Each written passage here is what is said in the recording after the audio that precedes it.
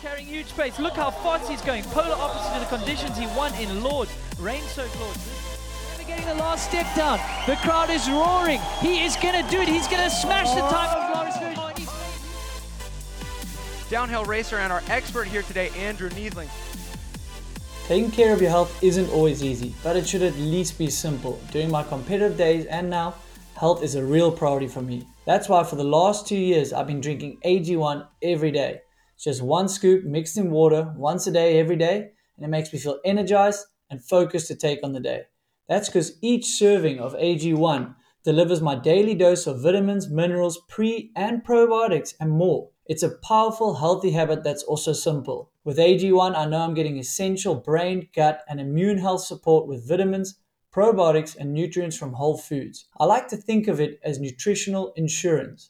I know I'm covering my nutritional bases right from the start of the day. The thought of taking multiple supplements, mixing them and matching pills and powders, etc., sounds exhausting and such a mission. But just one daily scoop of AG1 covers my nutrient gaps and supports my mental and physical health without a lot of hassle. If there's one product I had to recommend to elevate your health, it's AG1, and that's why I've partnered with him. Plus, I started taking AG1 long before this partnership even came about. So if you want to take ownership of your health, start with AG1.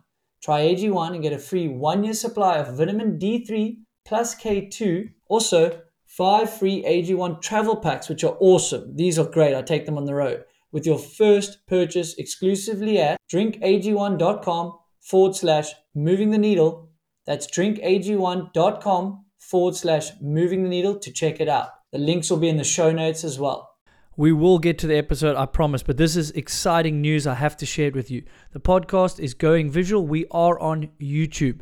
So if you enjoy watching podcasts, make sure you go to Moving the Needle Podcast on YouTube. So search it on your YouTube. You'll find it. Hit that subscribe button and then watch some of the clips if you don't mind. Maybe leave some comment. Let's get some engagement, because the more we get the YouTube out there, the more I can get awesome guests. And that's probably the biggest thank you can do for me right now. Let's build up that YouTube. So share it with some friends. Check those clips. Leave us some comments. And I appreciate that, man. Let's get to the episode. Welcome back. Another episode of Moving the Needle Podcast. I'm your host, Andrew Neethling, but we know you're not here for me. And I've got a pioneer in the mountain bike world, free ride. Well, he was racing first, then it was sort of free ride, then he invented his career. Super iconic feature, I think, in the mountain bike industry. Mr. Aaron Chase. Dude, welcome to the show, number one. And it's been far too long, number two. I know, it totally has been. Good to see you. Yeah, I keep saying it's a sort of a byproduct of the podcast is to sort of reconnect with faces I would have seen at the race circuit or at slopestyle events like Crankworks or whatever it be. And I guess it is a good excuse for us to get on a call and maybe catch up as well as break down what mountain bike sort of meant for you. For sure. The good old days, because that was so much fun racing and everything else. I had a blast doing it. But man, racing's tough. Racing is tough. But you started in the racing side. I mean, you'd already transitioned when we crossed paths, like at those Lanowski jams and all those things on the East Coast. I mean, I don't know when we would have crossed paths for the first time, but that's kind of what I would guess it would have been. Yeah, I think so too. So yeah, Lanowski would have his jam at his house. So it was all the trucks from the circuit would pull into his road and all just like fill up his whole street. And everybody would come down through the woods and ride the jumps. And it was a modest set of jumps, like real nice and fun, wood chip piles and stuff like that. And tons of people were having it. So it was just, I think it was a fun stop in between some of the big races. And yeah, it was really cool riding with all these out-of-towners, like, dude, there's so many guys from all over the place. And all the factory teams would roll in. I mean, I remember Katrina Miller had her own mechanic. Matt Bottomley was there wrenching on her bike. Like, it was just ridiculous support at the jumps. Yeah, but I mean, you would know from starting in the racing scene and having a factory ride that you need sort of a breather in between the high intensity of the races and the pressure. And that seemed to be such a thing, right? It was just low key, and where the sort of well, I guess that was kind of before free ride. There was free ride, but the street aspect of mountain biking was getting going as well, and coming into dirt jumping and then the races. That's where we sort of got together for the first time. Yeah, I mean, racing for me was always a way to test myself and see how good I was against everybody else, and then that was what got me the support in the very beginning. Pretty fun little story is when I got on with Cannondale, it was this guy, Dave Cody, who is a graphics designer, came to my school because he graduated from my high school years before. And he came there for career day, and graphics designer. And, me and my biker buddies were all talking to him. And we were like, hey, that was, awesome bikes, awesome everything. We'll see you at Mount Snow this summer for the national. And and that was where we left it. And then I get to Mount Snow for the national and walk into registration, and freaking registration's totally full. So expert slalom is full. I leave registration like, God, I'm an idiot, like talking to my buddy or whatever. And he's like, dude, just sign up for pro. Walk in there, sign up for pro. Like, see if that works. I signed up for pro. I qualified 10th and beat Andrew Chandro, and then just kept racing people. And then my dude, David Cody, sees what I'm up to. And he's like, dude, we got this little team starting up next year. It's going to be the Head Shock team, which then the year after became the Sobe team. And I got on board with those guys, and they weren't even a gravity team so much as they were just like a traditional cross-country race team. Got on with those guys, got in with the guys at Cannondale, started doing testing and everything else. And I was on board with those guys for 17 years from there on.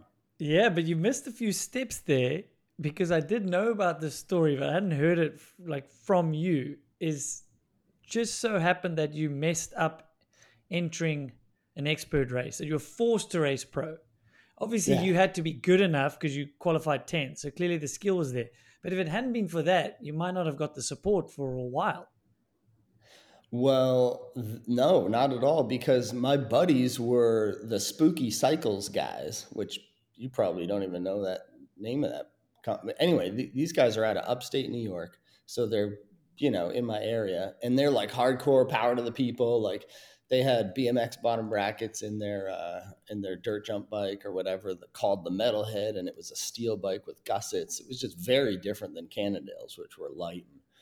And, the welds are all sanded down to be nice and smooth. It's just, in Canada was so different, and this and Spooky Cycles was so different. And when Dave asked me to put my resume together, this is just all the races I've done. Like, let me write it all down, and then I sent it to the Spooky guys too, and I didn't get any response. They probably tossed it right in the trash. Which I even know those guys and everything else. But anyway, missed the boat there and had to take the Cannondale position. So, and it ended up working out. Thank God. I think how many times does that happen to you? And how many times does that happen in a career where it's like not forced to enter pro, but like something happens and it changes the course for everything, and you're like, wow, if that path didn't go that way, where would I have gone? Well, I mean, yes, always looking back at it, it's super interesting, because you could be so bummed, and then luckily your buddy said, just enter pro. Like, what's the big deal? You want to race.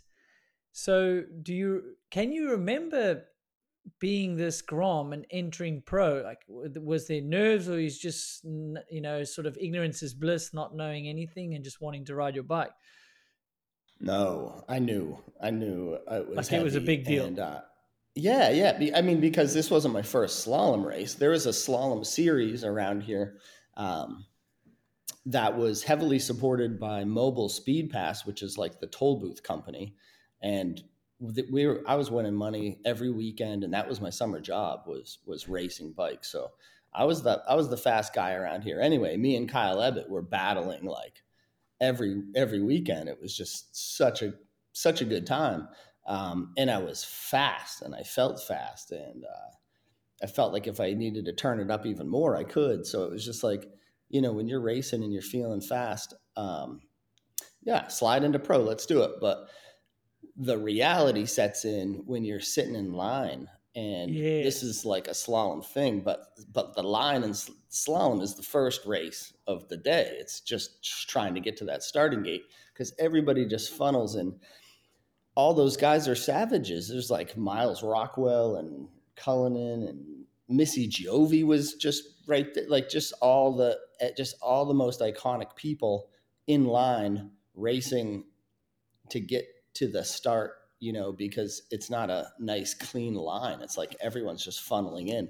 And I remember standing there like I was standing still or going backwards in a river, it's just like everybody else is getting their runs in and I'm just still like not aggressive enough to squeeze my way to the start line. I remember my first pro race at Big Bear. I was sort of in front of Vores and behind someone else. I was freaking out. Inside, I was freaking out. You qualify and you don't expect to be anywhere. So I qualify whatever, 20th or 25th, whatever it is in the downhill. And then you look around who you're with, and it's kind of a pinch me moment, I guess. And then as you get confidence, you obviously qualify even better. Then you got to start believing that you can beat these guys come final. But that first pro race is something else, man. I guess there is only one first pro race, isn't there? Oh yeah. And this one was in front of my hometown right there in Mount Snow, Vermont. And I just had so much support and I had nothing to lose. So I was just riding on rails anyway. So that's cool. Yeah, that you just felt you had nothing to lose. Like, well, I'm not meant to be in pro anyway. So if I go out first round, who cares? Yeah, I didn't. I just remember, being like, well, it's time to show them what I got, and it's time to do. It's time to perform. Like it's time to come out of the gate strong and everything else, and take a risk from jumping right out of the gate fast to to cranking all the way down through that last turn and making sure you get the most out of the differential so that your next run's a little easier. That's cool, man. And that's as you said, you met this guy at school, then you bump into him here in your pro race, and it led to your first pro contract, which would later be, you said, Cannondale Sobe, which is technically outside industry sponsorship back then. Some of these teams had that's a drink sponsor, right? Sobe was like a big drink sponsor. It's not even around anymore. No, Pepsi it's not, bought them, and I think dissolved the company. But anyway, Sobe back in the day had 50 flavors, like big glass bottles. I don't know. They had all the sponsored 7-Elevens and gas stations, right? They were in all that stuff. Yeah. With I remember carrot elixir and pina colada, and there's all these flavors that people don't even drink anymore, but they were pretty popular then, like green tea something, and it's just all this stuff that people don't even really drink anymore. But anyway, Sobe came into the sport in a big way, and then they were bought out by Pepsi, and then the mood changed, and then they were off the program, and then that got dissolved. But while they were there, the people that were in it were full gas in sponsoring people. They sponsored Pastrana.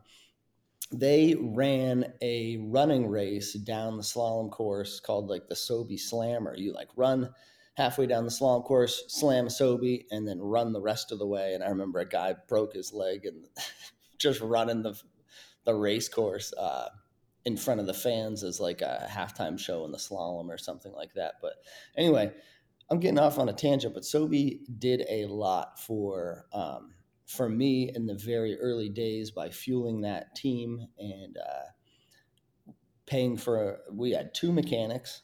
And these 2 mechanics were driving to all the races. I would hop in the car and bum rides, and we would have a trainer set up in the back of the truck, so you could sneak into the back and just spin for an hour, and then get all sweaty, and then get back whatever in shotgun and just kind of ride the rest of the way. And it was pretty sick little team.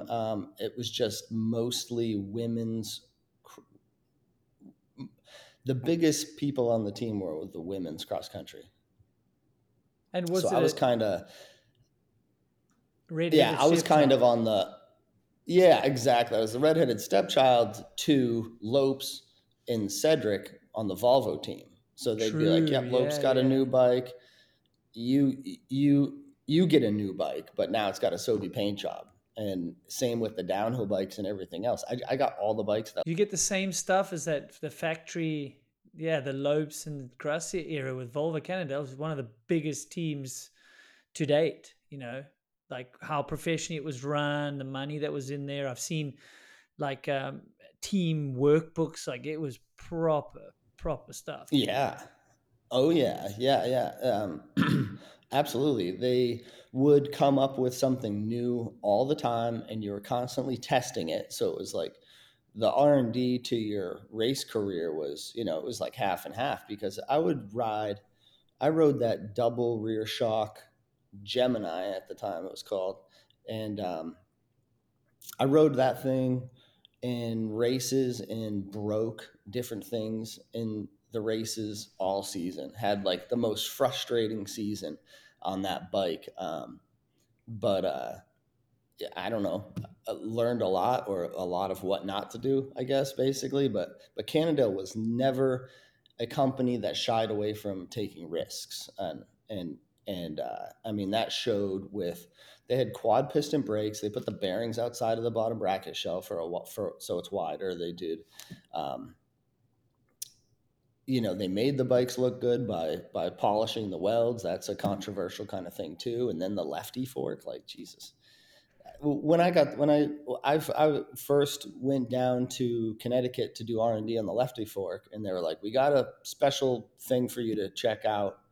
Can't wait for you to get here," And I'm like, "Great." So, and while I'm down there and I'm looking at this fork, I was like, "You guys, the second one of these breaks, no one's ever going to buy one again." And I don't know that they're not the best fork. It's not a fork that everybody is desiring, but also never really saw one of them break. They were pretty strong, so they worked out. But what was your first thought? Like you told them this is not a good idea, but yes, if they said we've got something new for you and you didn't know what it Yeah. was, and you walk in and then you see Yeah. it's half a fork, Yes. well, what is going through your mind? I didn't think it was a good idea at all. I mean, No, I thought it. No shit. I thought it was ugly. And then I was just like, the second one of these breaks, no one's ever going to buy them. The other cool part is that and you just kind of painted a picture, but you walk in and see the fork. I walked in and saw the fork, and I saw the prototype forks, which were bigger in dimension. They had like a downhill Bazooka tube lefty fork too, like Oh, like that luckily never went to market. compared to like a RockShox. Like you're just like, whoa, the whole thing's like twice as big. Yeah, that never came to market. Like a big Bazooka lefty fork, which was pretty crazy too. It was like the size of the Cannondale tubes itself. Those were all oversized. But yeah, just it didn't seem like the best idea, but also it ended up working out. Like Cedric and Lopes raced on them. And then I started shooting trick videos while riding this lefty fork. So I would do like a sprocket disaster and like a bar spin, but the top tube, the lefty fork had this big pad on it that if you X'd it up or like, crossed it up or whatever, and it would like a bumper, but a big bumper for the top tube. And anyway, I'd bar bang, like rewind. So it's like a half a bar spin, and then it whacks into the frame and then comes right back into the same hand. So you throw it and catch with the same hand and then like pop off of it. I couldn't do it in the air or anything like that, but I could in like stalls. And anyway, I also did a half bar spin to no hand lander, because that also like had stoppers and it kind of worked. But I remember just taking that fork and kind of running with it. Like I ran front brakes and did nose pick stuff and all these other weird tricks. And I just took the fork and was like, well, this is what I'm riding. So I got to make it not only work, but work for me, So where did all the street stuff come, and like that transition from being on a race team, being on a factory team, and I would assume it was more a slow burner of pissing them off doing parking lot jibs and breaking stuff, and maybe them feeling like you're not focused on racing. Like, can you talk me through that period?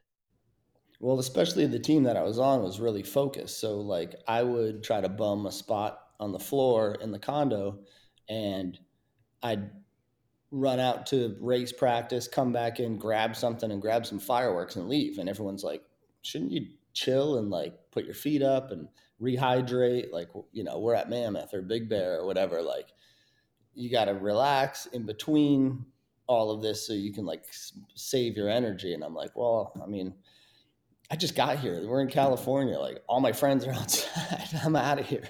So for me, like I really worked on making racing or treating racing as a job and really trying to be serious. But I never fully committed to being like the most serious racer. I really tried, but when push came to shove, I was outside riding with my buddies or riding some new drainage ditch or the dirt jumps down the road, or yeah, I was just riding my bike and hanging with my friends. Always called me over, like take that time off, rest your body so that tomorrow you can be a better racer. But that's just tough for you. So it just wasn't what your personality was. Like the more you tried to be No. serious, the more you were just kept fighting it internally. Yeah, and then also being serious and training my motor, trying to get my motor up and running, you know, more powerful, like my legs and lungs, and putting more miles down on a road bike and everything else. I did it, and it worked, and you know, I felt benefits from it and everything else, but it just I couldn't maintain that level of seriousness or professionalism because I felt that the race, the field was so freaking high level that it was like everything I did to be better just kind of kept me up with the peloton, never like on the front. Like I'd get out there and you know do all right at slaloms and stuff like that, and then I'd come down through the finish line of a downhill race like feeling really good, and it'd be in like 20s or 30s, and I'm just like pff. Like the guys that consistently can land on the podium are just untouchable in my opinion, and it's attractive to win races and race and everything else, but when your other teammates are like Cedric and Lopes, and you're like, fuck, I'm never gonna beat these guys. These guys are insane, you know, on so many levels. But the one thing that I do is, you know, I jump off the steps and over the this and down the hill and off the roof, or we'll do a trick on the slalom course or something like that. And I was getting more praise or more recognition for shooting videos. So the very first video I shot for was Matt Collins' video. It was like Masters of Reality, I think it was called. And that was Matt Collins was the one that shot with Voorhees all the time. Yes. They lived in Santa Barbara. I feel like he was from Santa Barbara, or maybe that's where I met him. Yeah. And he's still around. He still shoots stuff for Voorhees and stuff like that. And then I got on board real quick with Don Hampton from DH Productions and shot in Central Park in New York City, and then went to Lars's Dirt Jumps and just, you know, started a big relationship with Don Hampton. He taught me how to edit, and then I produced, you know, countless videos with him, and then I even did a couple of my own, Killing Time Counterparts and Bang Bang. So true, yes, man. Those fun. You're saying those were produced by you as well? Yeah. Like you put together the budget and this filming, the schedule, and like wrapped it up. True, Killing Time. Well, the first one, Killing Time, the first one was just all my footage. Boom. Like, I'm going to edit it the way I want. I'm going to put all the songs in that I want. And Video Action Sports did the worldwide distribution. And we had them. Everything was out on DVD. And that was the time, too, when you could make an honest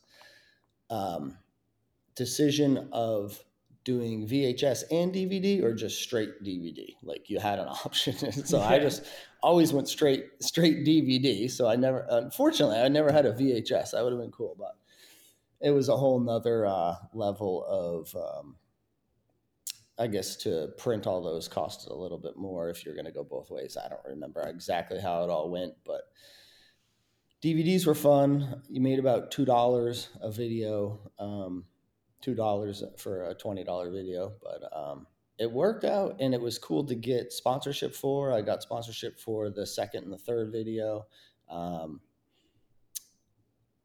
The Counterparts was one where I could hit up Claw and get like a big melt tape of all his best shit. Like, give me that.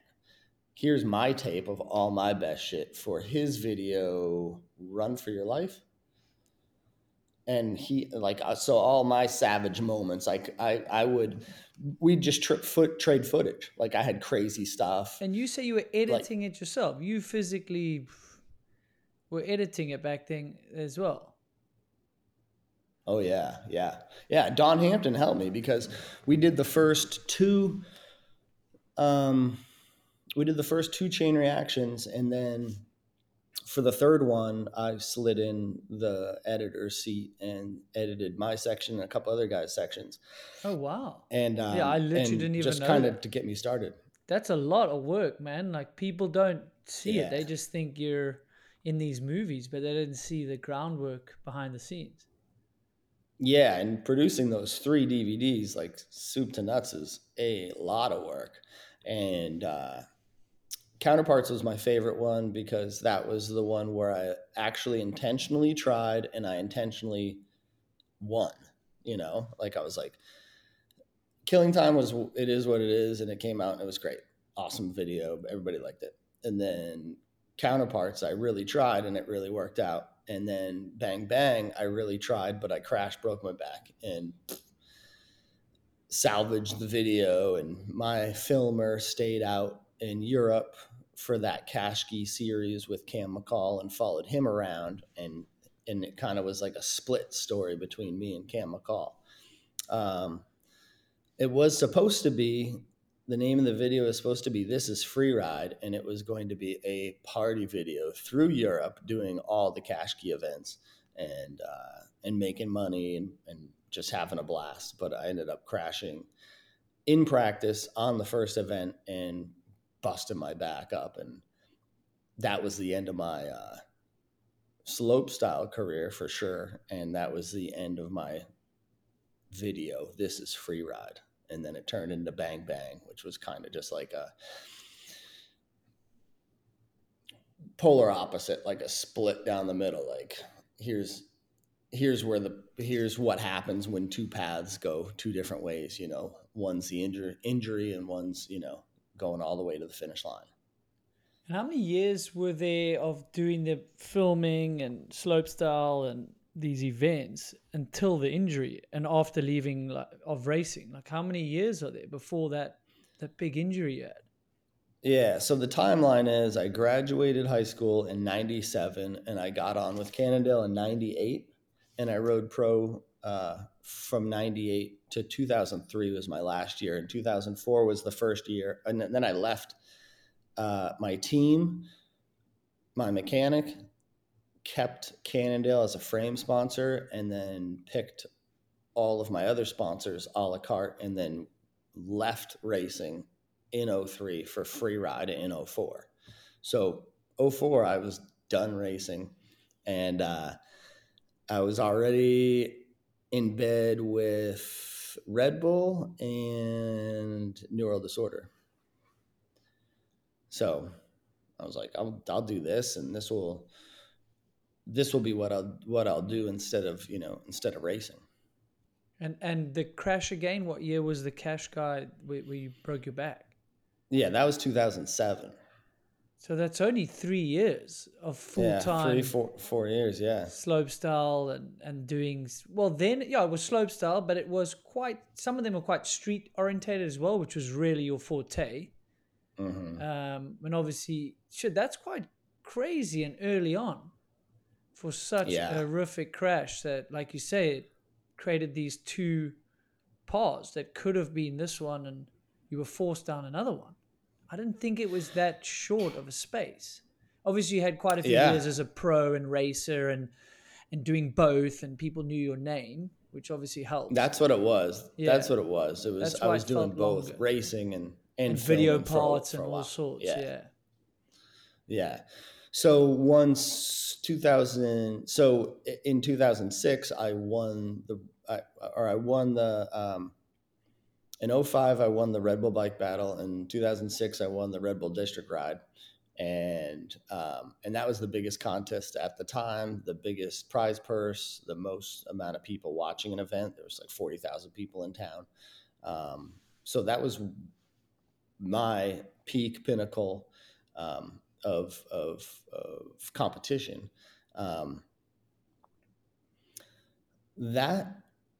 Those days of competing with those guys, because there's probably like, let's say, a dozen guys that all went to these contests, had to be one of the coolest eras ever, because we're all friends, we're all traveling, we're all trying to get second behind Darren Bearclaw, and Darren Bearclaw is always taking some of his prize purse and bringing it to the bar after. And it was just fun. Like, it was just so fun, you know. Cam McCall and Zink were like the Groms tagging along. And Bearclaw, Randy Spangler, and just fucking all these super sick dudes that shaped the sport. And watching that go down, like watching Bearclaw 3, that road gap at Crankworks for the first time, and we're just like, dude, he might be able to do it, but if he crashes, he's dead. You know, it was just like one of those high consequence. That thing was big. moves, True, I was there. That was in 04, maybe. Yeah, that sounds about right. 04, Something like 05. that. Yeah, you forget how gnarly it was. Obviously, we all age on, and you age out of your role in the industry or competing. And I'm not going to gloss over your injury, because yours obviously, you know, you transitioned way earlier because of an injury. But Bearclaw, like, you forget that he was an icon of freeride or what he pushed. You know, now you see him like, okay, you're judging now and you're a gnarly guy. But you forget. And it's good to talk about going back there, that he was quite unstoppable at some of these comps. Oh yeah. And Timo Pritzel, like the German, like he wasn't afraid to like gap shit or flip anything. And he was one of the guys too that like he'd show up to an event and flip something early on, and just kind of open your eyes to what people are comfortable with, you know, with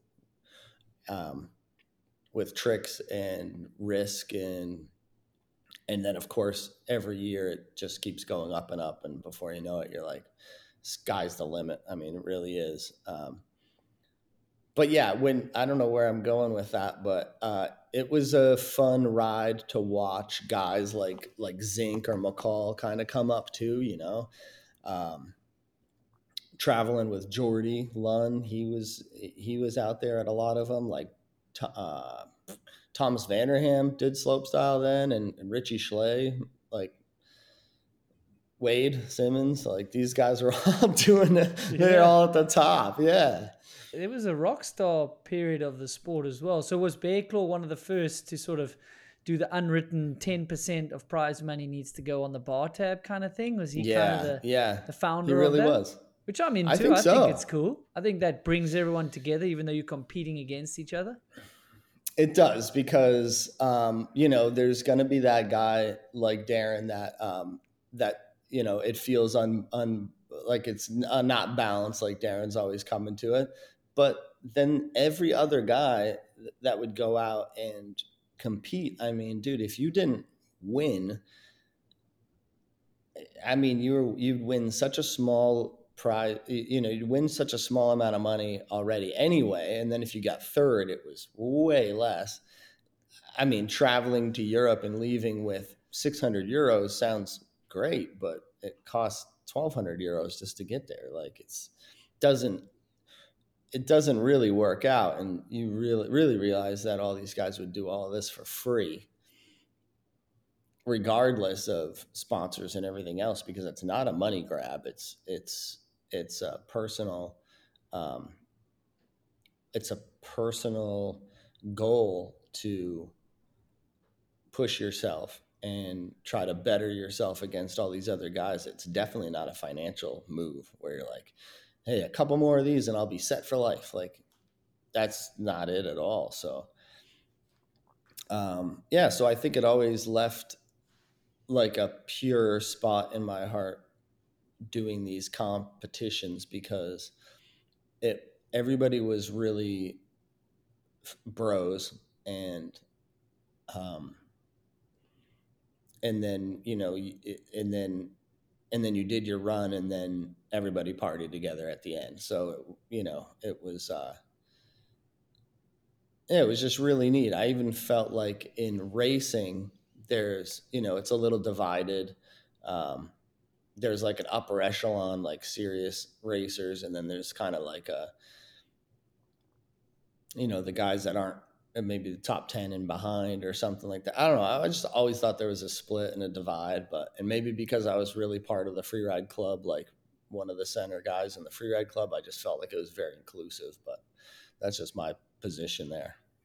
Yeah, I think that's kind of quite interesting. There's obviously more races, and I think there is sometimes a divide even now. There's guys that can win races, and there's a lot more of them now and be on the podium, and maybe the guys that were super serious and not at the bar, and then you had a few guys that would win races and be at the bar. But you've got to earn those guys respect to be in that clique, and I think in freeride there's less guys, and you've got everyone's.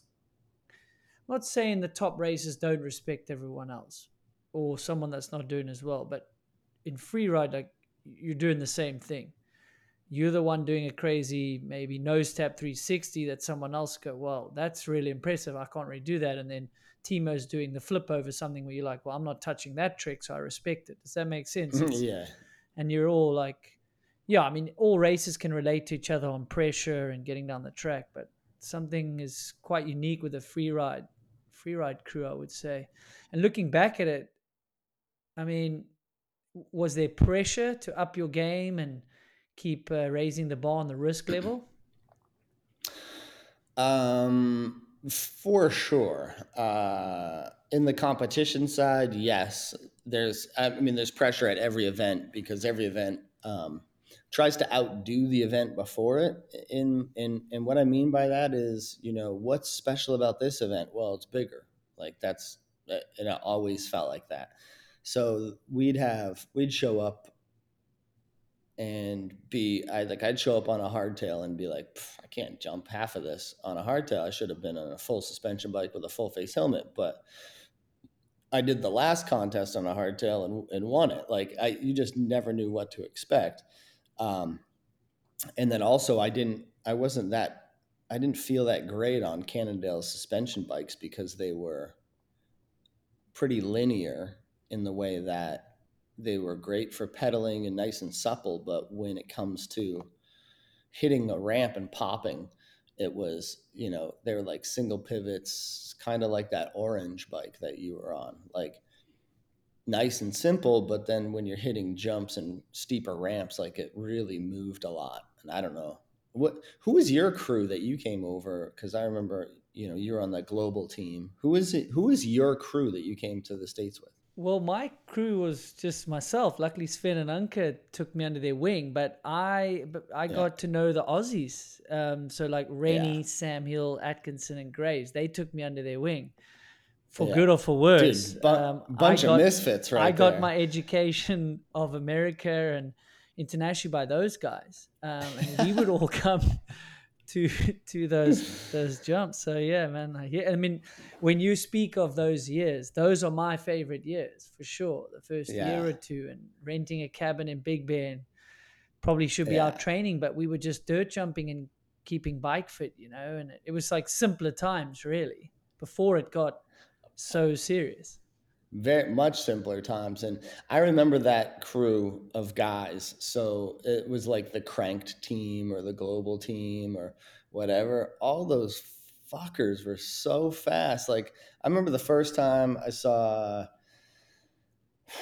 Mick Hanna, he, had no pads on and fucking scolded everybody in the downhill race with no pads. And this was at a time where like everyone was wearing like some serious battle gear, and he didn't even have knee pads on. And then I remember Kvark scolding everybody and coming down at the end and just looking like he almost had like the anger, like he just punched somebody in the face, but he had the breathing like he just punched somebody in the face. Like he was a little like, but he wasn't breathing heavy. Like he just pedaled down the mountain at elevation. Like I get to the bottom and I'm like coughing and like trying to catch my breath. And I'm like, my eyes are watering. I'm like dying. And he crushed everybody at Big Bear one year by like 6 seconds or something. And I was like, looking for the tape hanging off of his bike. I'm like, how did he beat everybody? He's not even really breathing that hard. And anyway, and then Rennie, like he was a machine, dude. Dude, wasn't you think? I mean, all those guys you just mentioned, but wasn't Rennie one of the most talented guys on a bike? Because he could do the parking lot stuff, and he could go win a downhill, and it was brutal. Yeah. It wasn't always finesse, but No. dude, he was so talented. I mean, they all were. Yeah, he had a lot of strength and power, and he seemed like he was stronger than the bike. Like the bike will break, but Rennie probably won't. Yeah. I did a big trip to Australia with Rennie and a couple other guys, and we did a lot of like long distance, like towing in on a moto and hitting moto ramps. And because we were in the middle of, I don't know, we were just trying to get footage in the middle of Australia, which is the Nullarbor, which means that there's nothing there.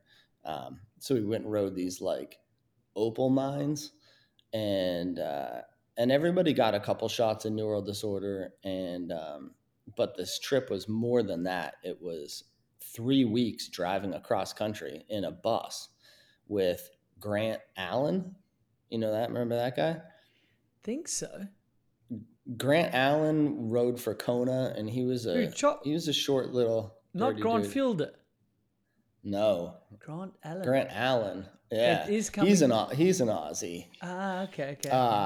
Him and Dave Watson and Rennie. I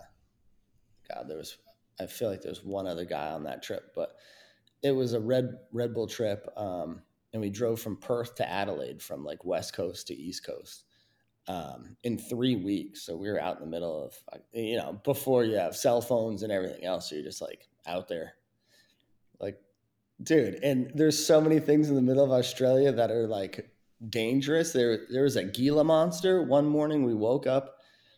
Do you know what a Gila monster is? No, I literally have no idea, but I'm gonna have to research it. It's a lizard that's, pretty like an iguana or something, but it's a little bit more robust, like a little thicker, and then its mouth is even bigger, and it's black with a little yellow on it, or purple, I should say. It's dark with like some light spots on it. And this guy will bite you, and he's poisonous, and he can kill you. But if you find one in the morning before the sun really comes up and this guy warms up, he's kind of paralyzed because he's cold all night. So it was just stuff like that. And the photographer I was with is an Aussie dude, this guy, Matt something. And he was just like, oh, mate, look at this, like a Gila monster. Bud, we could pick him up. He can't even move. This guy could kill you, and he can't even touch you right now. And I'm like holding it. Anyway, we had a blast.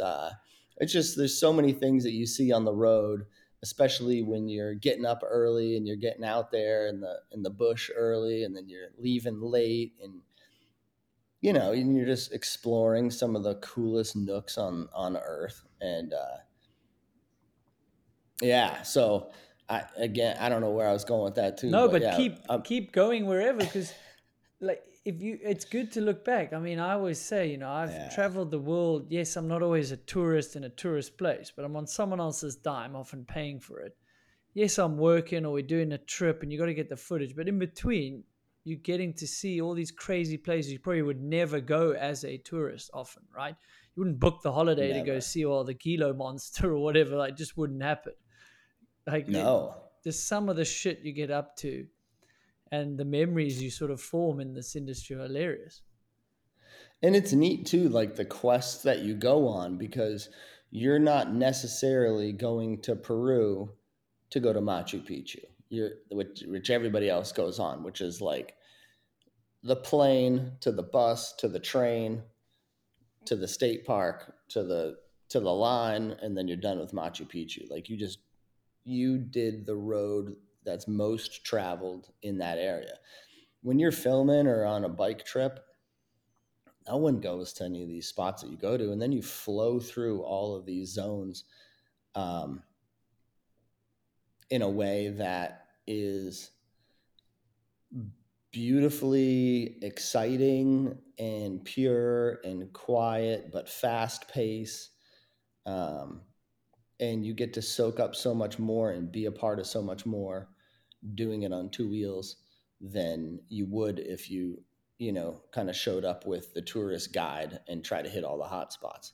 And then the other side to it is the bike world itself is so freaking cool that if you're a biker and he's a biker and you're like, wait, you came from South Africa to ride here? Dude, let me show you all this other stuff. Like, and then you're in the group, and then they're like, dude, you come to a barbecue at our house after, my buddy's got to see this or hear this, or you got to try this bike, or you got to try my pump track in the backyard, whatever it is. It's very inclusive when you're a higher level rider, or you're just somebody that comes from further away. Like the bike world or the bike community is a good bunch of people. It opens up doors. You're right. Obviously, if you're a named rider or high level, they're going to want to look after you. But I remember when I went to Iran, it wasn't because of my name. It definitely was not because of that. These were just guys who wanted to show off their country, or their friend was the guide for the bikers and he rode. And it was amazing to get invited, like you say, well, then come and have breakfast with us. And they would make a local dish, which you're not having as a tourist. You're definitely not. And you're not having it from someone so kind to bring you into their home, And I was thinking, when you transitioned, you went on a lot of these adventure trips, and you just mentioned Peru. Like, you've seen some pretty impressive places that, I don't know, I wonder you might not have seen them if you just went down the competition route, For sure. Doing the free ride thing was cool. So during the height of that with Free Ride Entertainment and Neural Disorder, it was like, all right, boys, you killed it last year and you just rode New York City. Where are we going this year? And it was like, Europe? And they're like, yeah, where? Like Amsterdam? Where else? Barcelona, maybe Dusseldorf, Germany. All right, cool. That's your trip. Take Ian Highlands and take Rob the filmer. Like, take these guys and come back with the goods. And we would go bouncing around through countries in Europe. We'd go, South America, or I went to Turkey a couple times and rode over there, and some just really insane spots that, that wouldn't have had a world-class race or a world-class event because of their lack of infrastructure, but makes you get out there and see the world and see how other people live and see how other people ride, and show up and experience it. And it gives you an awesome perspective of your life when you go home.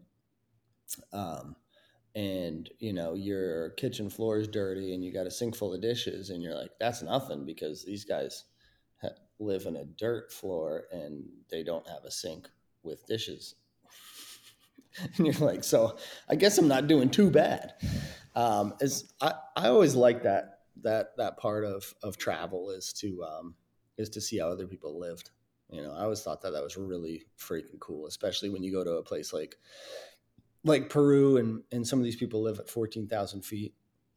And I'm watching a kid walking around outside barefoot, high elevation with wind blisters on their cheeks. And I'm like, that little girl's the same age as my little girl. And if she had a blister on her cheek, she'd have Aquaphor on her cheek. We'd be all like making sure her cheeks are okay. Like, it's just so different. And this is like, you know, a different world where people just grow up a little bit more rugged, maybe. I don't know what it is, but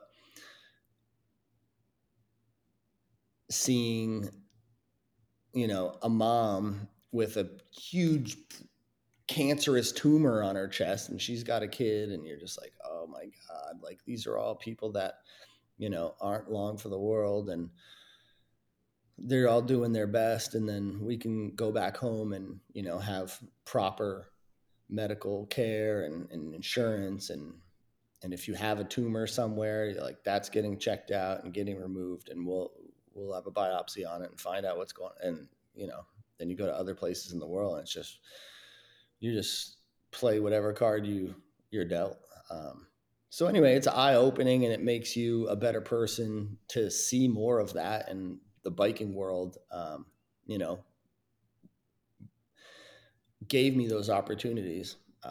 And I'll definitely never forget it, because I remember, you know, being on most of the trips I was always on, I would, you know, wake up in the morning and go, man, I can't believe I'm out here. Man, I can't believe I got this opportunity. I always felt grateful for being places, and, you know, maybe not always, but I really did smell the roses as much as I could. Hey there, mountain bikers and podcast enthusiasts. This is Andrew Neertling, and I'm here to talk to you about something that's going to change your game both on and off the trail. It's the Manscaped Lawnmower 5.0 Ultra, the only trimmer your family jewels will ever need. We all want to shave time off our race runs, but how about shaving the parts that really matter? Picture this: you're shredding down the gnarliest trails, feeling the wind in your hair, and then it hits you. You need to tame the beast below the belt. That's where Manscaped comes in. With their cutting-edge technology and precision engineering, you can now groom with confidence, just like you conquer those downhill descents. But wait, there's more. Moving the Podcast is proudly brought to you by Manscaped, because we know what it takes to move the needle on and off the trails. The Lawnmower 5.0 is not just a trimmer. It's a performance masterpiece that guarantees smooth sailing through every twist and turn. And folks, this isn't just any trimmer. It's got skin-safe technology to prevent nicks and snags in those delicate areas. Seriously, I've been testing this bad boy and not one nick down there. It's waterproof, so you can take it from the trail to the shower without missing a beat. The constant motor RPM is like the turbo boost for your nether regions, ensuring you'll be flying down those trails in record time. But that's not all. If you head over to manscaped.com and use code MOVINGTHENEEDLE, you'll get an exclusive 20% off and free shipping on your order. That's right, 20% off. So whether you're moving the needle in life or moving the needle on the trail, do it with style, precision, and the Manscaped Lawnmower 5.0. Your jewels will thank you. Now let's get back to the show. Yeah, that's awesome to hear. And it's so fascinating, like 2 wheels. I mean, were there places that you went where people didn't even know what a bicycle was? Because I feel as a mode of transport, it's an accepted tool, right? Whereas if you went somewhere else trying to show them another sport, and I'm not going to say which one, you know, there's some popular sports, like soccer is the most popular sport in the world, right? So yes, most kids might know what a soccer ball is, but maybe not. But a bicycle, they've often seen it or understood like it's a mode of transport. But it's quite fascinating when they see you ride it down things that it shouldn't be ridden down. That to me is so funny.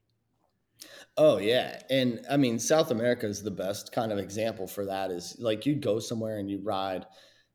I was just in Bolivia and riding down through the streets of La Paz, and you're like banging down these steep steps, and these are the stairs to people's homes that they, you know, full communities hike up and down just to get to their houses. And if this was in the States, it would be very much frowned upon. But down there, they're like, whoa, these gringos are crazy. Like, they don't think it's a bad thing. They just think that you're crazy, and they watch it and they go, well, that was wild. And then they keep going along on their way. So I think that's kind of like the funnest part is, well, it's one of the funnier parts that people down there at least seem to have less possessiveness of the stairs that go to their house and more of let me see what these guys are doing and get out of their way and what are those guys doing, and then they're back on their way again. So I think it's just fun to see different people react to different things in different areas. It's just a different world, and people are all, inherently the same, but very different in the way that they take in their life. I love South America, man. I've spent a lot of time down there, and I really connect with that vibe. Yeah. You think it's less materialistic as well? I mean, when you have less, there's less to worry about, and maybe makes you worry about the right things and not things that actually don't matter in the long run. We're so sort of brainwashed in the Western world on certain aspects. Well, we have the biggest opportunities, right? So of course you want to take them, and an opportunity to do a podcast with you and get some new headphones with this speaker thing, I don't know. It's just, that's how it is around here, and down there it's a lot more simple and streamlined. But I do believe with, more money becomes more whatever wants or needs or more problems, or however that saying goes. But yeah, more money, more problems. Wasn't it Biggie? Yeah, I mean, I guess. Respect if it wasn't. Maybe it was Tupac. It's not me. It's not me. No, it's as a biker, you're never gonna have more money, more problems. No, you can have more free stuff, which creates more clutter and problems. Yeah, is your garage still full of tires, or what? What do you have the most of? The most? Like seat posts or something? Like, I don't know. Gear. Every year I'm spoiled, get new gear so then I can donate it to the charity or my mates. Yeah. Gear. Yeah, tires. Definitely. Bikes. Well, like you say that you hang on every year and then you just don't use it and then you get the new ones. I don't know. Yeah. Mine would be tires. Tires. Yeah, because you always Maxxis tires. Yeah, I got a fair share, because you get, if you're spoiled, you get a few bikes a year, and then those need tires, and you think you're going to wear them out, but because you have a few bikes, you don't wear out all the tires on all the bikes. Yeah, and we're just showing how spoiled we are, I guess. Yeah, I know, but that's a currency too. I mean, dude, I was with Red Bull for 19 years, so I was able to tip the garbage man a case of Red Bull. Here you go. I'd have a case of Red Bull in my truck if I was driving 100 miles down the road, because who knows what I'm going to need for whatever. And then I'd pull into the parking lot at the ski resort, and there's no parking. And I'm like, dude, can you fit me in? And plus, I don't have any space for this. I got a whole case of Red Bull. Yeah. Will you take this? And people are like, what? Or take the whole thing? That's like $50 or $100 or whatever. And I'll find you a spot. I don't know. It was just such a currency that everybody would take. 100%. Yeah. You're right. You ain't getting super, super rich from this bike industry, but you get a hell of a lot of free stuff if you're able to perform well on a bike. That's for sure. Dude, you would have got away from some serious speeding fines in South Africa. That Red Bull energy drink down here, trail building as well. Yeah. I can get us some trails built on Red Bull. That stuff's some serious currency. Dude, for real? All right, let's go. Yeah. I still got a connection. I'm not getting cases every month anymore, but not after they listen to this, they're not. No, I'm sponsorless. No one holds any weight over me anymore, which is good and bad, I guess. Is some of it freeing? Yeah. Well, so yes, it is, especially with Red Bull. Red Bull's a heavy helmet to ride around with, and I got a lot more used to it, But after I busted my back and everything else, and I felt as though I didn't quite have my superpower of I can do anything on a bike, or I can be faster than the guy next to me if I need to. If I need to turn it up, I can turn it up. After I broke my back in 07, all that went out the window, and I was more of a superhero without their superpowers, but I still had the cape and the outfit and everything else, and the muscles, and I had everything, but I just did not have that edge that gave me more than everybody else or the next guy. Anyway, what was I saying with Red Bull? Now not having sponsors, but on that point, Oh, yeah. so this injury of yours, like I've read a bunch about it and looked at some interviews, and I guess we were at different paths, and I was chasing the racing dream still, and we weren't always crossing paths, for lack of a better term. So I don't think I understood the effect it had on you, and maybe having to reinvent yourself, and like you said, feel like you didn't have a superpower. What was it like dealing with that injury and understanding what you could do on a bike and couldn't, and thus having to make a career in a different So way? I'll take you a year before that. I had just won the district ride, won the most money, and now I got invited by Tarek Razuli, who's like the gatekeeper for all the events in Europe. And he's like, we're doing this 5-stop, 5-country, 5 different free ride discipline tour through Europe next year. We're taking 10 guys, and you're one of the 10 guys. And it's like Bear Claw and Zink and Straight and McCall, and, you know, it was a sick group of riders, and I was in there, and it was like, great, we're all going to compete and go from country to country 5 weeks in a row for Nissan, who's paying for the entire event. And I get to the first one in Newcastle, England, and was riding, great, and getting my run kind of finalized. And it was my last time doing the run before qualifying. And they had this like wooden step up onto a platform, and then it turned, and then a 2x4 that just goes, let's say 25, 30 feet long. So it's pretty freaking long. And then there's hay bales underneath it. And it was about an 8-foot drop. So it was high enough to feel pretty scary.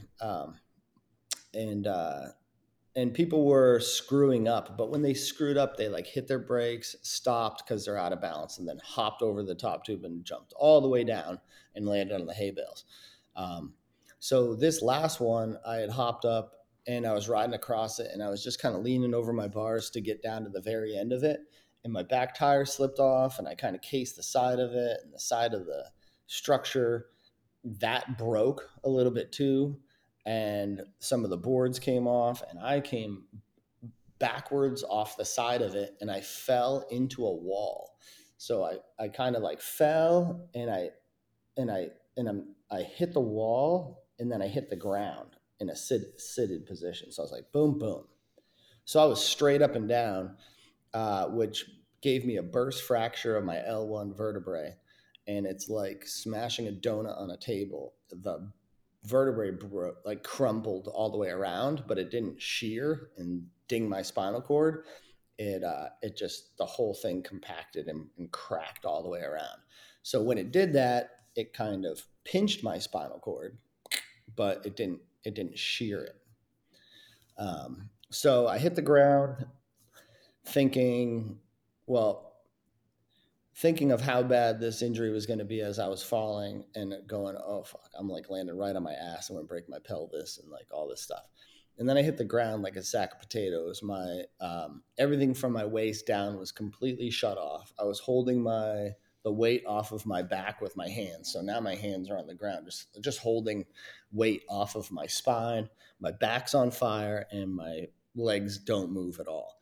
And as an athlete, you already know what just happened. And I was just yelling, like maybe in disbelief, like I can't feel my legs, like it's like somebody could help me or something like that. Like I fell in the water, help me out. Like it was like that, but no one can do anything for you.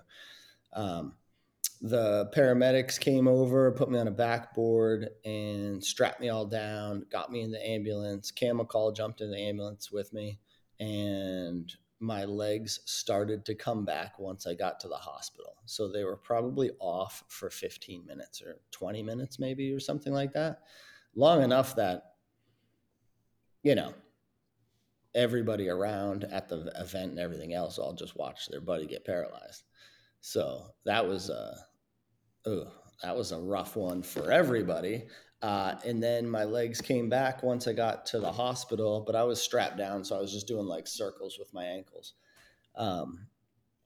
And then I was flat on a bed for 10 days, and then I got the rods in my back, which I brought out here because I knew we were talking about it. So this is what they put in my back. Wow. So if you're listening Right? and not watching, what's that? 2 inches, those screws? Yeah, they're like as long as my pinky or whatever. Yeah, that's They're big enough that they're big enough when you screw this into your spine, you feel it. And this was the cage. This was in the bottom of your spine. Yeah. Yeah, the one above it and below it were fused, and then the one in the middle was right here. And they take bone off of your hip and pack it all around the busted up L1, and then they put those screws in and mount it all up, and then they sew you all back up, and then you're off and running, I guess. But I was in England for like 3 weeks straight, getting that all taken care of, and then until I flew back home. Nissan bought me a flight in business class on Virgin Atlantic, so I was like, I had my own like lay down bed. I could be like perfectly flat. I was really fragile though, but for 10 days I had an unstable spine where I laid flat on my back with no pillow, staring at the ceiling for the whole time, in a different country that has a different medical system. So in the US, when I broke my femur, I had my own hotel room, and I was able to call down and get a milkshake if I wanted to or whatever. And in England, you're in a room with a dozen other people, and everybody has like cloth dividers, and you get to hear when somebody's waking up in pain, when somebody's coughing, when somebody's moaning, when somebody's crapping, like all, it's just. And then, 10 days later, I'm the one moaning and screaming after my surgery. And it's just, it was the biggest slap in the face that I've ever taken of, just kind of, wow, this is all fun and games until, you beat yourself up this bad. And for a while I was getting awesome, getting hurt, getting better, getting awesome, getting hurt, getting better. And it was like, I broke my sternum and ribs and my elbow and my foot and then my femur and then my back, and I'm paralyzed. And I'm like, oh my God, like I'm like killing myself here. So it was such a sobering time for me that when I got home, my wife and we decided to have a kid. Like, it was always something we've been talking about, but then when I got home, I was like, let's do it. Let's have a kid. Like, let's do this. And she got pregnant right away. And then, we had a baby girl a year later. Like, it was just a big time for me in my life, because I had been riding such a high with little consequence, like, some busted bones and stuff like that. But when this came around, it was really a big one for me. And we ended up changing the whole game. So I took 2008 off. I didn't have a video part for Neural Disorder 9. And then Neural Disorder 10, I came back with a video part. And then after that, I mostly rode traditional mountain bikes, doing adventure travel or urban downhill or some one-off stunt, like an open loop or something like that. But my slope style days were done after that, like competing and everything else. Wasn't going to any more events. And what happened was now I had really built my name in racing and in freeride, had this injury. So now I've got a story, and now I'm going into another phase of my career, which puts me on a more traditional mountain bike, which actually gives me a little bit more value with the companies that supported me, because now I'm actually riding a real mountain bike and not like some prototype race bike or a dirt jump bike that doesn't, sell a ton of units, but still a cool thing to have. I had 6 years of a pro model bike with Cannondale, so that was always awesome. But being able to ride a more traditional mountain bike gave me a little bit more value in the industry right then and there. And I was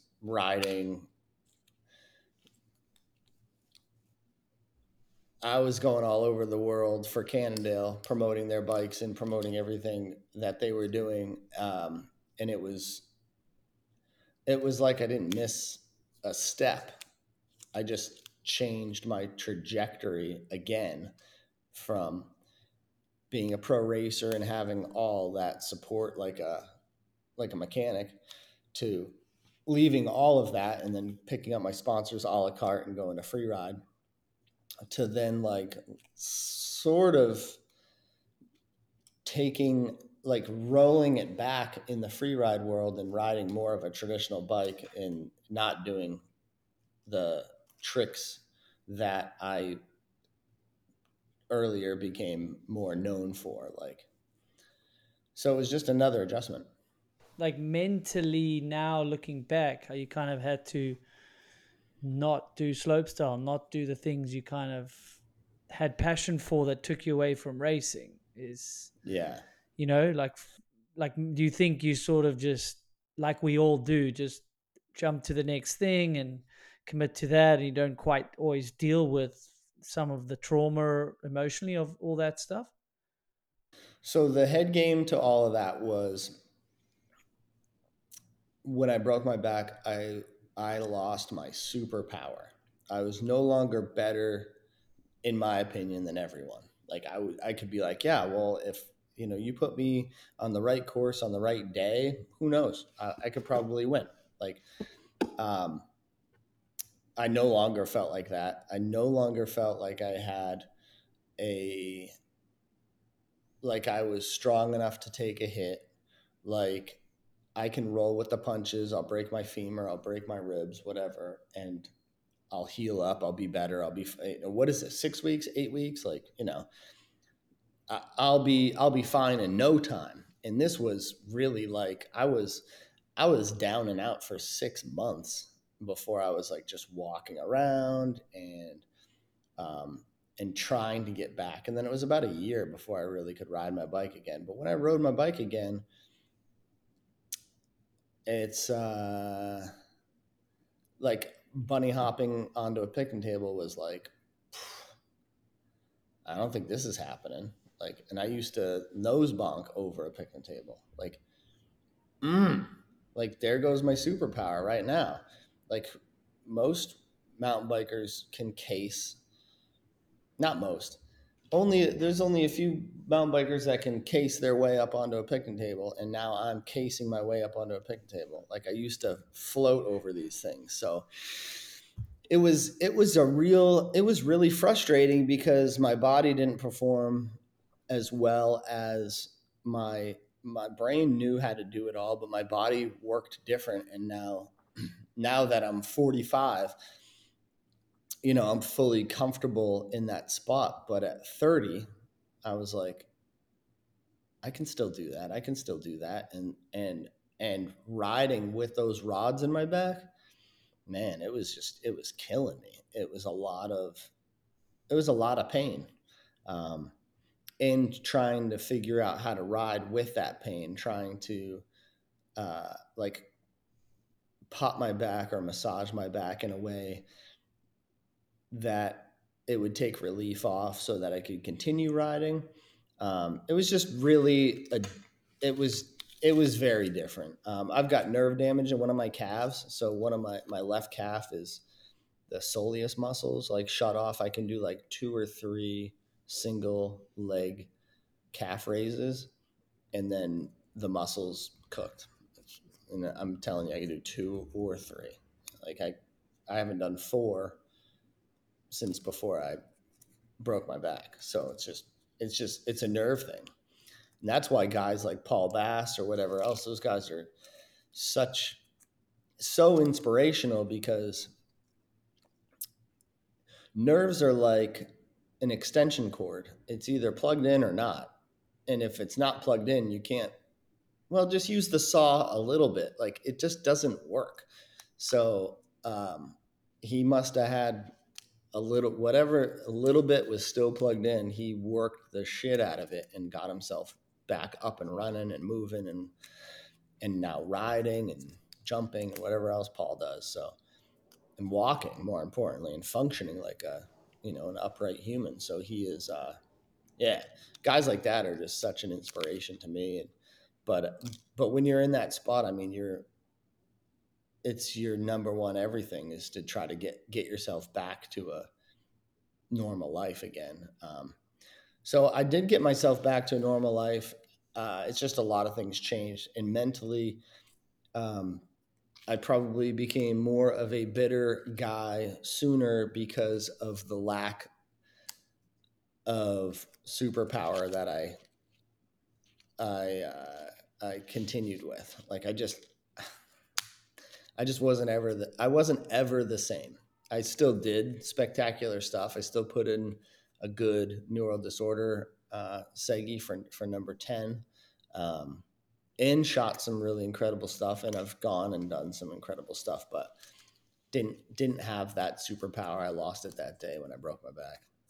Yeah, man. Thanks for sharing that. I mean, it just is so, it's inspirational as well as tough, because I think the ego is part of it as well, right? We're all just think we're invincible, and you were given quite a rude awakening. Some people have a slow downfall and the career starts ending and you start getting beat more, and you maybe have time to go, okay, well, I'm not going to do these crazy things as much anymore. And yours was a harsh, sort of unfair slap in the face, as you said. Yeah. So what it did though is now it turned me more into a GoPro athlete. So GoPro had just given me a camera, and I had a GoPro on my head when I crashed. It wasn't running, but it was a first generation one that had AAA batteries in it, and it didn't have a wide angle lens. So I was GoPro's first mountain bike athlete in 2007. I met those guys at Sea Otter, and they were in a 10x10 GoPro tent, and then that company just took off from there. But what it also did was it had me lean into technology and harnessing like technology over tricks. Like I was like, all right, now how can I shoot this different? How can I bring the viewer along with me? How can I, when I do these video projects, I'll mount GoPros on my bike so that you can see the drivetrain, or so that you can see the down tube logo. And then I'll give the footage to the producer or to the filmer or whoever's managing the content. And now they have all these shots that have like nice, clean, locked off shots of like the frame, like where you can actually read Cannondale or my gear or my gloves or me, my face. I can put the camera right here looking back at my face. So now the whole time you're riding, you can, like they were able to use that. So I was learning the tricks of the trade, and I was giving these companies that were putting together content real assets like that would work with my sponsors, and keep the value with me as I was chugging along. So I was able to direct the shots, the GoPro shots that I shot, and feed those to the different teams that were doing pieces with me. So I became one of the guys that were like a really easy guy to work with. This guy will, not only get it done, but add more value to it with the stuff that he brings to the table, like his expertise. So I did feel like I was figuring out the industry more. It was just my riding was plateauing instead of like a limitless ceiling, I mean, that's definitely going to happen at some stage. It just was forced to happen earlier to you. Now, you're always going to age out of slopestyle, whether it's injury or not, and age out of competing. And then there's an ambassador thing. So I relate on some things, I'm also after racing it to add value and reinvent myself. And super interesting to hear what you're doing. But it seemed like you said there was still a silver lining, like you were forced to then get into the GoPro stuff more, or the adventure riding more, because of an injury, Yeah. And I mean, it's just, you just keep looking at your strengths and how to apply them to your life, and so that you can be the most impactful person for yourself and add the most value to your sponsors and keep chugging forward. The sponsorship game was always a fun one, until it wasn't. And Lanowski and I would joke all the time, and we would talk numbers, and he'd be like, yeah, I just lost 2 sponsors, but I just picked up 2 sponsors, or I just picked up 1, but they're way bigger, or I lost 2 and picked up 4. Like, who knows? Every year was a reshuffle of the people that were supporting you, and you kind of got that deal done at Interbike. And Interbike was a great time for me to get a deal done, because New World Disorder would always do a video premiere. So everybody just saw my video part and they're gassed up. Yeah. And it was, and I'm still on Red Bull and GoPro. And so I always felt pretty high value in the bike world for just such a long time. And then, COVID comes around, and it's like, reshuffles the whole deck. Like, the industry doesn't have bikes, you can't sell them. Everybody bought everything already, so do you really need an ambassador or somebody showing you how awesome our suspension fork is, when they owe 1 million forks to all these different brands to get them off and running? Like, they don't need to sell whatever, let's say a couple hundred oddball forks. Like, they need to kind of streamline their budget. And it just really changed for me. And plus I was 40, so it kind of changed for me too then. Like, I was just getting burnt out on the whole thing, especially when you're not seeing the same support as years past, and you're comparing your salary this year to your salary 5 years ago, and you're watching it just trickle down. And I don't know. I don't even know how to tell kids how to get sponsored these days. People are like, how do I get into it? I'm like, be the best. I was going to say, like the absolute best. Isn't that the wrong question?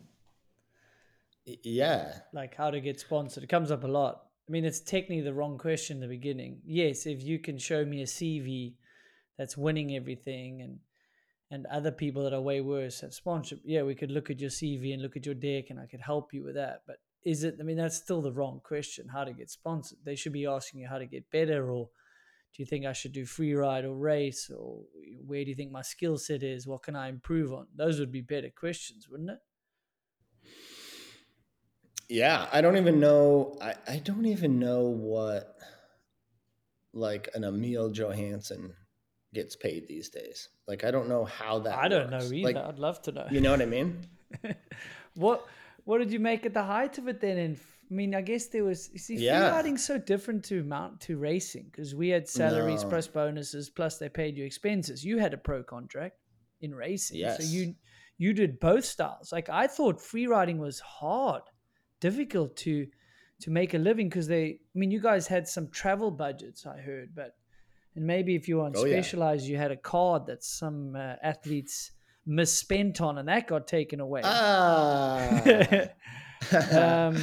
Are we talking about Jordy's classic misspending of his Specialized card? I heard it was an honest mistake that the other cards were getting bounced first, and that was like last resort to not get beaten up.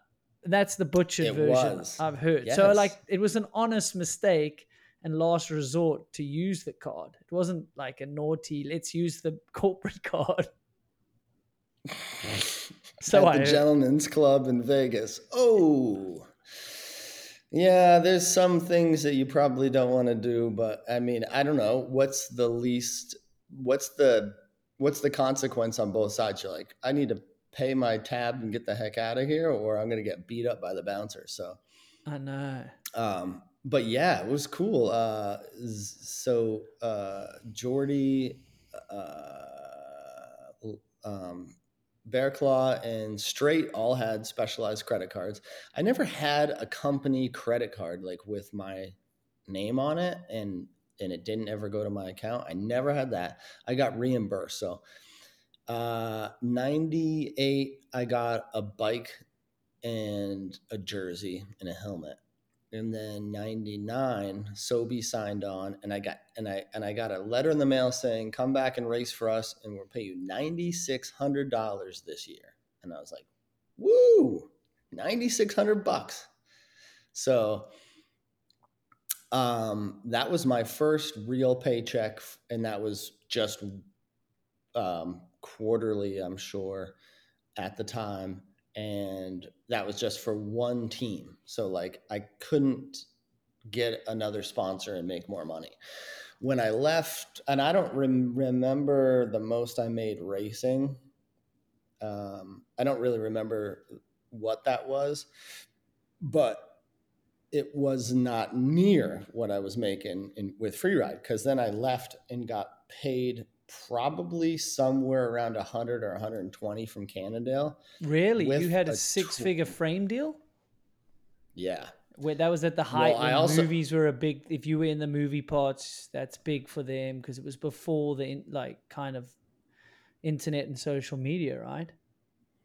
I also had a signature bike with those guys, and I was doing R&D with those guys because I lived like a few hours away, you know? So I had 6 years of signature bikes with those guys. And we had worked on a lot of different little projects. But anyway, I was real tight with those guys there.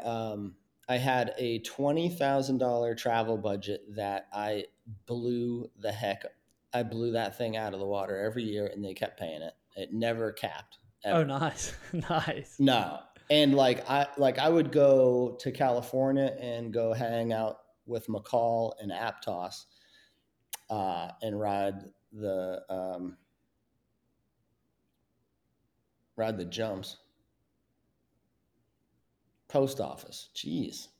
Yeah, post office in Aptos. Oh, yeah. You see some smoke coming out of my ears for that one. So we go ride the jumps and everything else, and I would do that every single month as a, I got new bikes and new sponsors. I got to get out there and I got to shoot the bike and I got to shoot the new sponsor gear and I got to stay sharp. And so I was constantly using my travel budget, making money on the side, and then also all the other sponsors. Like Maxxis has been one of my longest running sponsors. That's always been a couple $1,000. But you get, let's say, a dozen sponsors to all throw a lump of money in the hat, and it adds right up, especially when some of those sponsors are GoPro and Red Bull.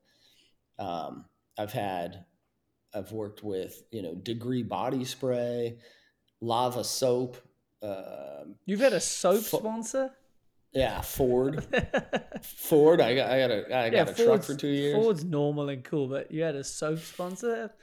Well, why not? Breaking into the mountain bikers gets stinky.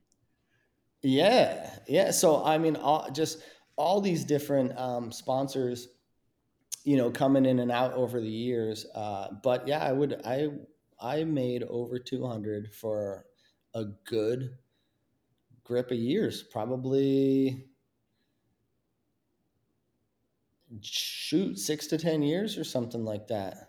Somewhere that's good, in there. man. As you should. made That's great good money. shit. Yeah, that's decent. Yeah. And that's not just flying out of Europe and risking it for nothing. You know, that's good that it can pay off like that. I bet Yeah, there's and it not really that many free riders making that now, because there's so much more competition and depth in free riders. A few guys that do Rampage, and then there's Emil, and you got Semenuk still, and Readers now. You know, he's back at it, but not competing. There's some big ass names, you know. Yeah. I mean, all those guys I know are, making some good money. I don't know if it's the same these days. It's good to see guys like Semenuk be able to kind of dig his heels up, do what he does best, and then also get support from Subaru and, other companies while he's doing his other passion, which is racing or filming, so it all like, he seems like the model for free ride these days because he can pick and choose what he wants to do and do what he does best and blow minds and all that. But I think even Semenuk said it not too long ago on a podcast or whatever. He said something about like, he's like, you can put the best Segi together and like, maybe nobody even sees it. He's like, you don't even know. Like, you can put a good fun feeling segment together where you've got like Danny McCaskill, where he's got like a baby in the buggy behind his bike and he's doing jumps with the baby and stuff like that. And that thing gets a bazillion hits. And he's like, airing over fences. He did do that barrel roll thing with the baby on there. But besides that, it was like, he was doing a lot of stuff like, cutesy stuff, like flying down steps and shit like that. So you just like, what's the recipe now? Like, yeah, like what imagine, is what do you imaginate. what would know you what I mean? do if you had the talent and the age on your side now? You need to put something together like Imaginate, which is like everything's shot like it's little tiny toys, and then there's a storyline, and It's like relatable to like the common yeah. person that doesn't ride almost. Like my mom could watch that stuff, or maybe has watched one or two, right? Okay, yeah, she knows of mountain biking through me, but still, it would be like her friends would be like, "Oh, doesn't your son do mountain biking? Look what I watch." And it would be Danny McCaskill riding on little toy weird things. And then we know how gnarly some of the tricks that he does are. Yeah. But dude, back in the day, it would be like, hey, let's bring the camera to the bar because everyone's going to be over there doing some wild stuff. And we'll pick up a couple shots and I'll sprinkle that into one of the montages. But it was always like, just bring the camera with us. And if you're feeling like you want to try something wild, I'll film it, you film me, whatever. Or you'd be riding, trying to get the meat of your section or your video, which is riding. But it was just like living as wild as you can, trying to get as much of it on film as you can so you can put together a wild video without any real repercussions. So Killing Time opens up with a scene of me and another guy fighting in a store and knocking the shelves over and dumping sodas on the kid's head and, totally trashing the store and being total assholes. But no one said boo. It's like such bad behavior. And, but you put it in a DVD and everyone's like, this fucking DVD is awesome. You guys are crazy. They think it's just like a movie. It's fake. Yeah. Like it's exactly. In a DVD, it is. But on social media, you get canceled in a hurry. Right. Somebody can chime in and be like, dude, you're an asshole. That's somebody's store and you just fucking smashed all the chips on the ground. Like, what the fuck? I'm like, I don't know. It was one night we were trying to get some crazy footage. So we went and got some crazy footage and then put it in the movie and didn't even think twice about it. Oh man, it has changed that. Like you said, how Oh would yeah. you even tackle filming now? You know, like an incredible riding part could not get picked up by the algorithms or by if there's not enough spend on it, it doesn't get out there either by the sponsors as well. But anybody can do it and put it out in the universe, and maybe it'll catch traction. But the only reason people were seeing me is because I was locked in with the free ride guys and or the other guys making the movies, and and there you go. Now everyone's got their own platform to show whatever they do, and now it's super oversaturated. But back in the day, it was, you'd buy a couple bike movies a year just to kind of check the temperature and see what people are doing, and if you were fortunate enough to be on those rosters, you were a god. Yeah, definitely. But if you were good enough, someone would spot you and you'd be in the next New All Disorder. Like, yeah, there was a bros club there for sure, right? But if you were good enough, be so good they can't ignore you is probably what you could say to someone asking about being sponsored. If your goal Yeah. is to be sponsored, fine, or pro. I mean, you just got to be so good, we just can't ignore you, no? And that's where racing is obviously easier. Like the clock does not lie. Oh, Whereas no. some, I mean, remember, what's his face? Hart. His last name was Hart at Decline. Scott Hart. Yeah, Scott Hart, of course. And he was quoted to say, well, yeah, you can buddy up with a photographer as a racer and get some cool stuff. But like when I won a race, he's like, then at least the credibility's there. It's not just because he's unique or doing hill clickers on the four-cross track that he's getting coverage. He can also, like the clock doesn't lie. But I do think, video parts don't lie either, No, especially if you put together a good one and people like are really moved.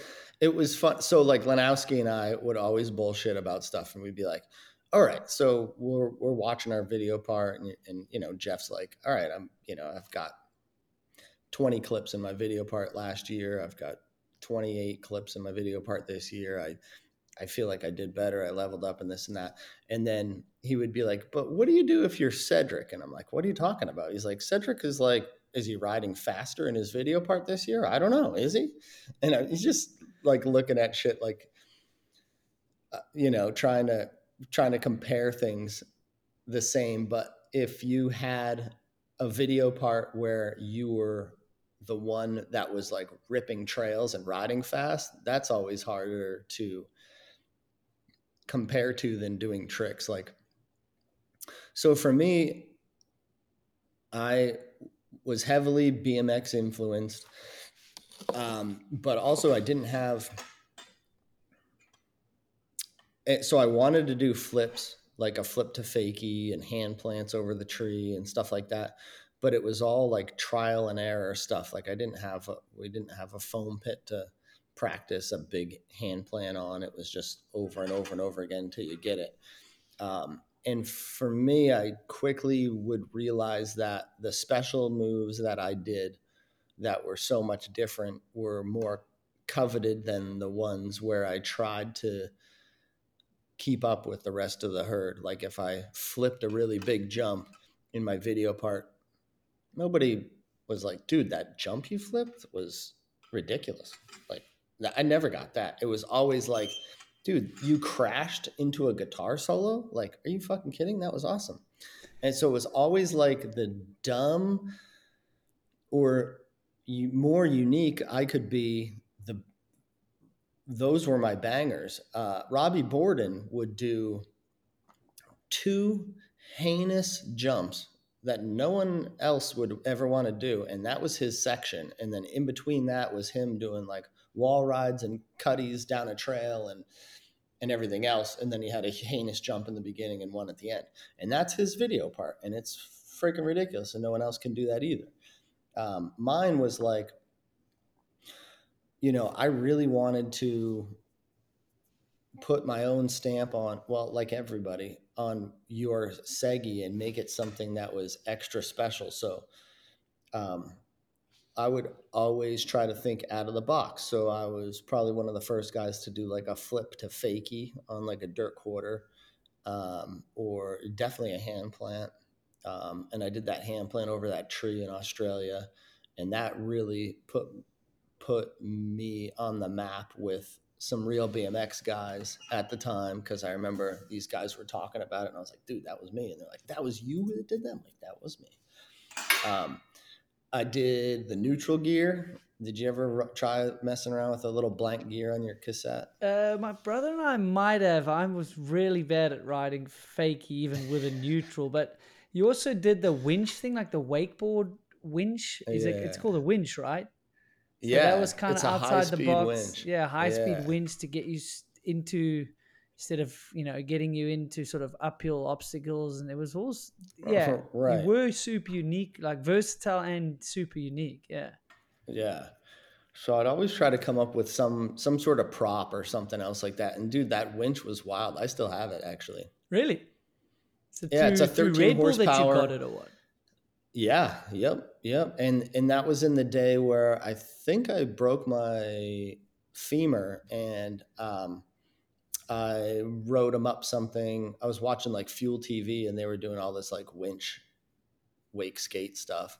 And I was like, I wonder if I could get towed like into shit, like uphill, like towed uphill into it. Like I'm picturing like a step up into a quarter and then a step back down, but the step down had like a grind box on it. So I built some pretty unique stuff and made that happen. And that winch was really pretty fun. I don't see anybody else kind of doing anything like that these days. It's a weird kind of a thing it's a lot of work to get something like that made and built and everything. But anyway, it was a blast to fuck with. And then have that neutral gear, and try to showcase that. I tried at one point getting that thing packaged and for sale, and I sold it through a company named SIC, and they just didn't have distribution enough to move it or anything like that. But it is still something that people run today as a neutral gear. I don't think there's enough people with the talent to use that thing. No offense. Like, it's quite a it's a niche thing, but it's so difficult to do it properly, isn't it? Well, for you, it's not. Yeah. Well, no, it takes practice like anything, but you shift down into it, and then you do your move, and then you come back out of your move, and you have to be coasting, and then you shift back up out of it. Okay, hang on. We, for the listener and even on YouTube, what he's saying when he does a move, you have to ride down the road, and you have to bunny up 180. That in itself is like 0.0001% of the world on a bike can do that. That's what I mean. To get into the coasting thing, you've got to be able to bunny up 180. People are like, we've lost them already. I can barely bunny up 180 anymore. And then land perfectly and then coast backwards. People are like, what are these guys talking about? Yeah. So it was stuff like that gave me, I felt like a little bit more edge in that New World or arena or those videos, because it was something that it was like that fuckery that people see and they're like, is that a magic trick? Like, how come that worked the way that it did? And I always was attracted to skateboarders that would do the weirdest tricks, like kick your board, it bounces off the wall, it comes back, he hops on it and then drops in, and you're like, what? That's how he starts his run? Or, just like weird, almost magic trick stuff. So I always wanted to like apply some of that to the video projects. And, that's all where your creativity comes in, where I think the audience appreciates like seeing something like weird and new. It's gone a little bit away from that, I must say. I mean, unless I'm missing something, Matt McDuff was into his street and all this weird, unique stuff, and you rode with him a bit at some of his compounds. But it's gone very big here, like soap style. is as street as it could get. There's not even obstacles on a slopestyle that would be kind of street, No, right? they're It's big, really, big mountain dirt biking jumps. is really gone its own way, right? Would you say? Hmm. Yeah, I mean, I think that there's still plenty of guys out there that do the weirdness. But yeah, I think the guys that are higher up, or maybe I should just say the events that are higher up, are really concentrating on just big dirt jumps. They're just big. Like Crankworks used to have, I mean, they always had big jumps in it, but they also had like normal, like they had like a 8 foot drop in it one year, and people were doing like Regakin did like a fast plant 3 whip off of like the 8 foot drop, like a head high drop. I just think that the competition sport in general is a little redlined. And whenever I would design the district ride course, I would try to bring things back down to more of like a digestible size so that you might see some of these guys, the moves that they do on their video parts, you might actually see that in a contest setting. And I always felt like with these contests, you're always building it bigger, like Big White or Crankworks or you name it, the Bear Claw Invitational. It just kept getting bigger and bigger and crazier and gnarlier, and you would lose the smaller stuff that could turn into something. Here's the last thing I was going to say with this contest. I would watch two dudes like Daniel Dares and a BMX park contest would flare and trick every single thing. He'd be like pinballing off of everything, doing all the tricks. And then Morgan Wade would drop in and do like a huge pocket air gap and then come back and jump over the rafters and land like, and wall ride the wall and come back into the quarter. And, these two guys would ride so different on the same course. And I really always wanted to see slopestyle have a little bit more of their options open, because I think guys like when Drew Bezanson was trying to get into slopestyle, he's just as awesome as all those other guys on a mountain bike. He's not as good as doing big drops and big dirt jump tricks as Greg Watts is. But if you put that same slope style, and you squeezed it a little bit together, so there was an option here or there, or he could wall ride the side of the building or pop up and install one of the rafters or something, like that's what he's known for in a skate park, is jumping out of the arena and then jumping back into the arena. With slopestyle, it's just one line. It's just big dirt jumps, and I think you get a little bit more of the repetitive tricks and stuff like that, because the options aren't all there. Yeah, that makes sense. It would be cool if you could leave it more open to interpretation and some options, and then your unique riding styles could come out. Because like you say, there's just some riders could be super creative and it's a super difficult trick, but it's not on the biggest obstacle. That doesn't mean you couldn't maybe score pretty similar, but yeah, they've just kind of done it one line and there's 6 to 7 big hits now, Yeah, I like that Audi 9s contest that they do in that pit. That's pretty cool. Oh yeah, that is pretty cool. So you still watching the comps? Like, what do you like to do in your spare time? I'm watching UFC fights, man. Yeah? I really like watching two dudes pound the crap out of each other. That's brilliant. I don't know what it is. Yeah, there's that. And I'm really working towards my next level of my career. So COVID kind of slowed down my bike sponsorship game. And now this year, this month is the last month to get paid by Commensal, and that's it for me. I don't have any more bike sponsors. I've got too many friends in the industry that will help me and hook me up, but I'm no longer an athlete whatsoever. I'm going through a divorce in my life right now, which is what it is. Been married for 18 years and just can't keep the camp together anymore.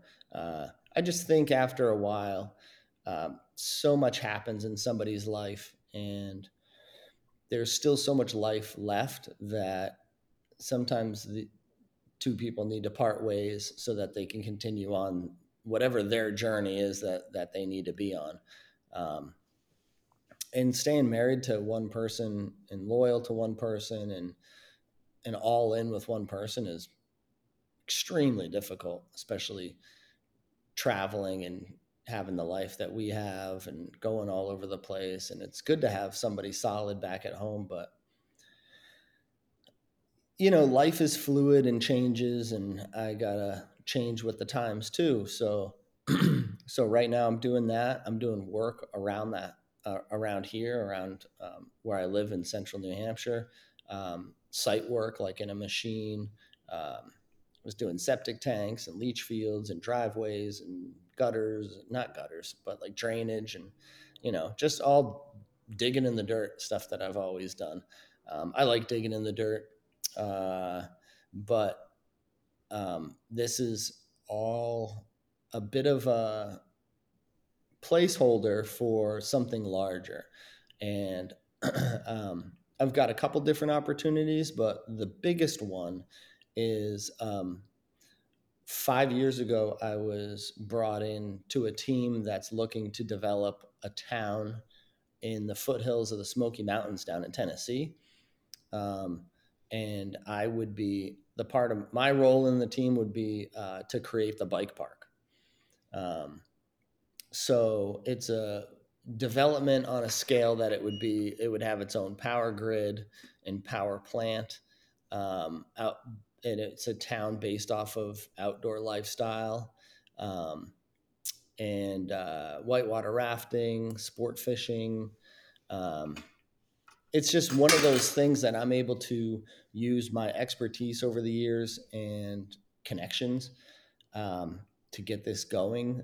It's just on such a large level that I'm in a holding pattern waiting for written permission from the state of Tennessee, which starts all of the TIFs and bonds and incentives that opens up all the other private funding that gets me paid, and then that gets the whole ball rolling. So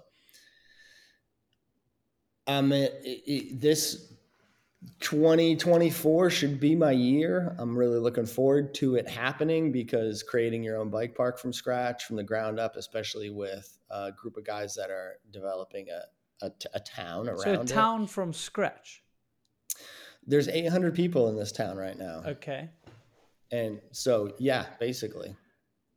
That's how fascinating is it that they've earmarked a bike park as one of the facets, right? Like there's full-time trail builders and bike parks exist, and Crankworx in the summer has more people through the Crankworx week has more people through Whistler than a winter weekend, from tourists to bikers that help and all that, and golf and stuff. But like how fascinating, whereas maybe retiring 20 years ago for both you and I, there wasn't really an acceptance of the sport as a culture. Like in South Africa, it's one of the fastest growing, if not the fastest growing, is mountain biking, cycling, the Cape Epic, these events, and every second person I went to high school was getting a bike or getting into it. And I was always the guy I was the weird BMX kid, they thought, because mountain biking really wasn't a sport. Yeah, no, it's true. It feels like to me, I could have been Hans Ray and just sponsored forever, but I don't even think that's possible anymore. I really don't. I don't know how to make that happen, but I thought for quite a while, like, I'm kind of grandfathered in. I could probably just be in the bike industry on any level and kind of keep it going. But that is not easy, dude, at all, to retain sponsorship ananymore. So it's draining, right? Like you almost sometimes you feel like there's value, and there was, but you may feel like you're groveling, and that's tough. So it sounds like there were signs that it was tougher times through COVID, but also you mentally and internally looked at it and decided, okay, well, what does long term look like? And this opportunity, you found it kind of came to you. Like, how does something like this happen? So it came to me through Brad J. Brad J is the announcer for Rampage. Yeah, I worked with Brad. Yes. Yeah. Well, alongside, not. So he's awesome. He's done every event, surf, skate, bike, Olympics, all sorts of stuff. And he's a real good dude. He buddied up with this guy who's trying to do this whole development. And I was the bike side of it. So to see if I can get that rolling.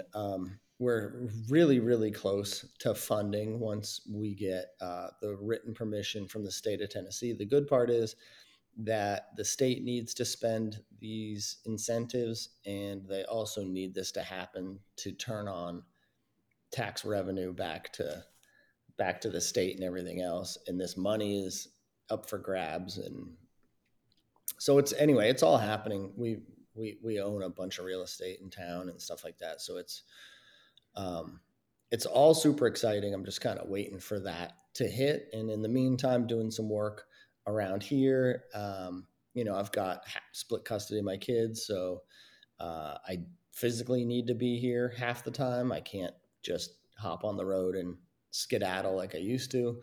So, but it's all good. I feel like I've kind of gotten that fire out of me of, riding and traveling and doing all that stuff. And I definitely now have a newer kind of lease on life. Like every day is my own, and it's what I make it now. I don't have to okay it with through a partner anymore or anything like that. So plus I love where I live. This is my, log home right here in New Hampshire. I've got property and a barn and friends. Highland's a stone's throw away. It's 10 minutes down the road. So I just live in a great spot. And this is the town that I grew up in and that my dad moved us to when I was in 4th grade and built our house. So I'm just living back home and living comfortably right now, which is great. And just moving through to my next, business venture and hoping that kicks off. So I'm not an electrician or something like that in town. Or the bitter guy at the bar, as you said, you got bitter earlier than some. But do you think it's like a death, like stopping a career, like sport and me, it's racing? Like there's some of it you got to say good, but there's like a mourning period, I think. Yeah, I think it would be a lot harder if I didn't go through what I went through in 2007 with my back. Okay. Because I've felt a decline for a while, at least just like in my riding. So it's not like it just sort of fell apart for me, but I think it's like anything. I heard a good analogy. It's like being a model and you lose your looks, and it's just father time robbing that shit from you. But at the same time, I'm 45. I'm in great shape. I still got it.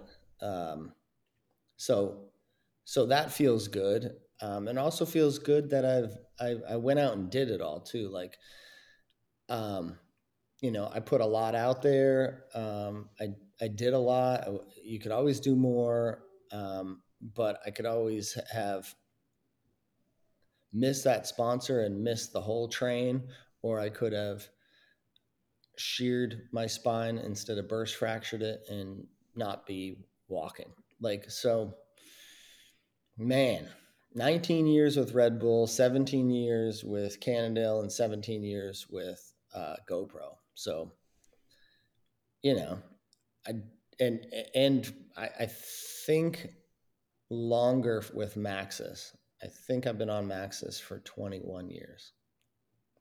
Dude, you clearly did something right, man. I think you need a huge pat on the back, and you've paved the way for many a career, man. Inspired many people to follow, in your footsteps and kind of go against the grain of, it was going big mountain and you went more street and more unique and more hardtail when mountain biking wasn't really that. No, it wasn't. But I did figure out early on that to just stick with what you're great at or exceptional at. I tried to keep up when it came to big tricks on big jumps, and then I was like, I don't need to do this anymore because what I do, Cam McCall can't do, whatever. You know what I mean? Like I'd do something stupid and he'd be like, man, I wish I could make that happen. But he's, one of the sickest riders to ever ride a bike, and he can trick any shoddy, weird, scary step down. And every time I hit it, I'd be dead sailoring and he could do a pendulum off of it. Like it's just different strokes for different folks. I don't know. You're just different people are good at different things. Yeah, I think that's what a way to wrap it up, dude. Just stick to really double down on what you're really good at, and you followed your passion. And like you say, I think we're both lucky, when we really calm it down in 20 years or whatever, and we're all those bitter guys at the bar, we get to say we went out there and tried. So I'm thankful to that as well, Dude, how much fun was it? Like you'd get done, it would be the Sunday of some big race, and like Kavark and Rennie just did well, and they're like murdering a bottle of Jack, just, and then everyone's running around town, and like you're bumping into your buddies everywhere, and you're like, "Wow, there's Neethling and those guys," or whatever, and then I don't know. It was just such a fucking adventure. It was so much fun. It was before social media took off and everybody, I don't know, was more accountable. This was like, you get wild and not everyone's filming it or whatever. I don't know what I'm even trying to say. It was just, you get away with more, I guess. It was just more innocent or whatever. No, you 100% could. You could be more yourself. I'm not condoning like partying, but I think I would be lying if it wasn't part of the relaxation or relief after an event of that pent-up adrenaline, pent-up emotion and sacrifice up to a big event. And then it was like spring break all over, Yeah. Well, and you're far from home, and you're like, and everyone's celebrating, and you're like, phew, let's get out there. It's it was a fucking great time. What a ride, doing it, huh? And what a ride. And I would have more memories if I didn't smoke my head along the way too. So likewise.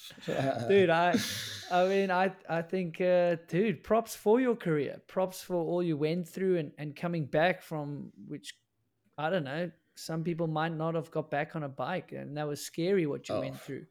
Yeah, you physically were able to do it, but mentally, dude, no, thanks for all the memories. I think what a fitting time to do a podcast with this next transition of yours, to sort of say, I'm not going to be sponsored anymore, and I'm going to go in a different direction. Yeah, it's scary. It's a little sad, but the sponsorship world, it's just harder and harder to hang on to, and it just seems like every company is just like, budget cuts, we might be able to do, and you're just like, dude, god damn. Like, I remember when it was, we want you and they want you, so like, let us know what you figure out, and I hope you guys come with us, and just so many more options. But whatever, maybe it'll come back around. It seems like, I mean, the opportunities are still out there. You could podcast, which is cool, and everything else. And you've been doing this for a while now. Yeah, a little bit. Well, COVID was definitely sort of what spearheaded it. I thought about it for 10, 15 years before that. And it is, it's been quite the journey, man, I must say. And yeah, content's an interesting game to play. It's not always the most fulfilling. but I enjoy it. And I think people get value out of it. And I think that's where we're also missing is the story behind the rider, the story behind the edit. Because everyone's so fascinating, you know? Yeah. Well, and you got a great position because now you know everybody and you got a good channel and, you know, awesome list of contacts that probably keeps snowballing. Every time you do one, you're like, hey, set me up with somebody. Who do you got? And keep it going. So it's good. I should actually there's some of these podcasts have like leave a question for the next person or whatever. I should be like, well, give me an idea for the next guest, you know? Yeah. Have you had McDuff on? I have early on. Yeah, I loved it. Because what's he doing over at his place? He looks like he's building some scary stuff. Oh, now, yeah, he's building a lot of scary stuff. Yeah. I saw Reynolds went out there. I'll probably see him for Darkfest in Feb. He'll come out. So, yeah, he's transitioned like it's Big Air McDuff or whatever his nickname is. He was podcasting for a bit. I think it's on ice at the moment. Yeah. But he was podcasting and sort of telling that injury journey, which you'd be a good guest if he ever brings it on again. I don't know. Did you go on his show? I did, yeah. Yeah, that's what I thought. Yeah. Dude, he's a crazy dude. He's such a good dude. He's such a good dude. So here, I'll leave you. I'll leave you with. Fuck. Yeah, dude. Oh my God. All right, how leave did me you with not a die? nugget. And how did we not? I still have not seen that footage. I haven't seen him go, okay, dropping in. Whoa, smell, splat. I still haven't seen that clip. Yeah, because I feel like Right? I watched it I didn't want to watch it. I might have put my hands over my eyes. But I don't know who owns it or if it went on a paid for video or something. I need to ask him where that is. I don't know either. I haven't really seen it. It's disgusting. I don't want to see it. Yeah, I'm sure. So I did a video series called Mountain Mods where I was building unique tricks and I'm building unique obstacles for unique tricks. So the one that I built here at my house was like an on-off box that you could do half cab tricks on. So I had McDuff come over for it and he's like, I'll come and do your video, but you got to come and do my Party Master tour. And this summer. And I was like, all right, cool, let's do it. So Party Master tour is where he does a trip through like an area in Canada with a band with a couple different bands, and they do like psychedelic shows, and it's just like it's pretty cool and pretty awesome. But I traveled around with him, the bands, and a group of guys riding. We went to his mom's house first and we did yoga in her garden and we ate vegetables and like a big scrambled egg vegetable thing in the morning and very zenful. And then we drove to Matt's dad's house. And dude, Matt's dad lives in a cabin out in the woods on the side of this lake. And he's a wild man. And we partied there for 2 days, 2 nights. We built a jump off of his dock. We took his boat out. We went on this big rope swing on an island. We did all of this stuff. And it was so much fun to see the two sides of McDuff. I was going to say, that makes so much sense. The spiritual, gentle, caring, connected to earth in your body. Yes. Mom side, and then the wild man who's just can't be tamed. Contained. Yeah, it can't be tamed.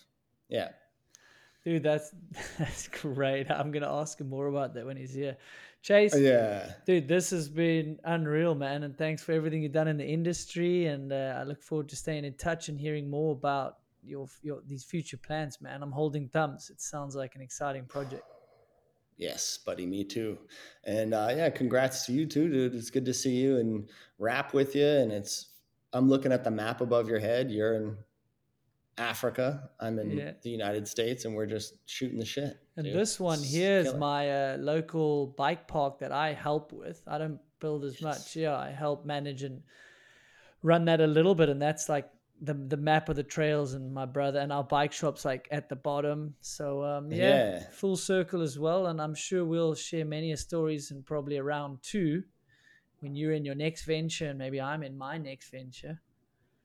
Yeah, absolutely. Let's do it. Yeah, dude. Well, That'd be a lot of fun. Hey there, mountain bikers and podcast enthusiasts, and I'm here to talk to you about something that's going to change your game both on and off the trail. It's the Manscaped Lawnmower 5.0 Ultra, the only trimmer your family jewels will ever need. We all want to shave time off our race runs, but how about shaving the parts that really matter? Picture this: you're shredding down the gnarliest trails, feeling the wind in your hair, and then it hits you. You need to tame the beast below the belt. That's where Manscaped comes in. With their cutting edge technology and precision engineering, you can now groom with confidence, just like you conquer those downhill descents. But wait, there's more. Moving the Podcast is proudly brought to you by Manscaped, because we know what it takes to move the needle on and off the trails. The Lawnmower 5.0 is not just a trimmer, it's a performance masterpiece that guarantees smooth sailing through every twist and turn. And folks, this isn't just any trimmer. It's got skin safe technology to prevent nicks and snags in those delicate areas. Seriously, I've been testing this bad boy and not one nick down there. It's waterproof, so you can take it from the trail to the shower without missing a beat. The constant motor RPM is like the turbo boost for your nether regions, ensuring you'll be flying down those trails in record time. But that's not all. If you head over to manscaped.com and use code MOVINGTHENEEDLE, you'll get an exclusive 20% off and free shipping on your order. That's right, 20% off. So whether you're moving the needle in life or moving the needle in the trail, do it with style, precision, and the Manscaped Lawnmower 5.0. Your jewels will thank you. yeah, peace out. You guys know what to do. If you enjoyed it, share it with a friend. And we are on YouTube. So make sure you go to Moving the Needle Podcast on YouTube. And you could have, if you're on there, thanks very much, because you would have seen those gnarly screws that Aaron Chase has just spoken about. But maybe you need to go and see the screws. So head over to the YouTube channel and follow Chase along, because I'm sure he's going to share some of the new adventures with you on his Instagram. Till the next one, peace. Taking care of your health isn't always easy, but it should at least be simple. During my competitive days and now, health is a real priority for me. That's why for the last 2 years, I've been drinking AG1 every day. It's just one scoop mixed in water once a day, every day, and it makes me feel energized and focused to take on the day. That's because each serving of AG1 delivers my daily dose of vitamins, minerals, pre and probiotics, and more. It's a powerful, healthy habit that's also simple. With AG1, I know I'm getting essential brain, gut, and immune health support with vitamins, probiotics, and nutrients from whole foods. I like to think of it as nutritional insurance. I know I'm covering my nutritional bases right from the start of the day. The thought of taking multiple supplements, mixing them and matching pills and powders, etc., sounds exhausting and such a mission. But just one daily scoop of AG1 covers my nutrient gaps and supports my mental and physical health without a lot of hassle. If there's one product I had to recommend to elevate your health, it's AG1, and that's why I've partnered with him. Plus, I started taking AG1 long before this partnership even came about. So if you want to take ownership of your health, start with AG1. Try AG1 and get a free 1-year supply of vitamin D3 plus K2. Also, 5 free AG1 travel packs, which are awesome. These are great. I take them on the road. With your first purchase exclusively at drinkag1.com/moving the needle. That's drinkag1.com/moving the needle to check it out. The links will be in the show notes as well.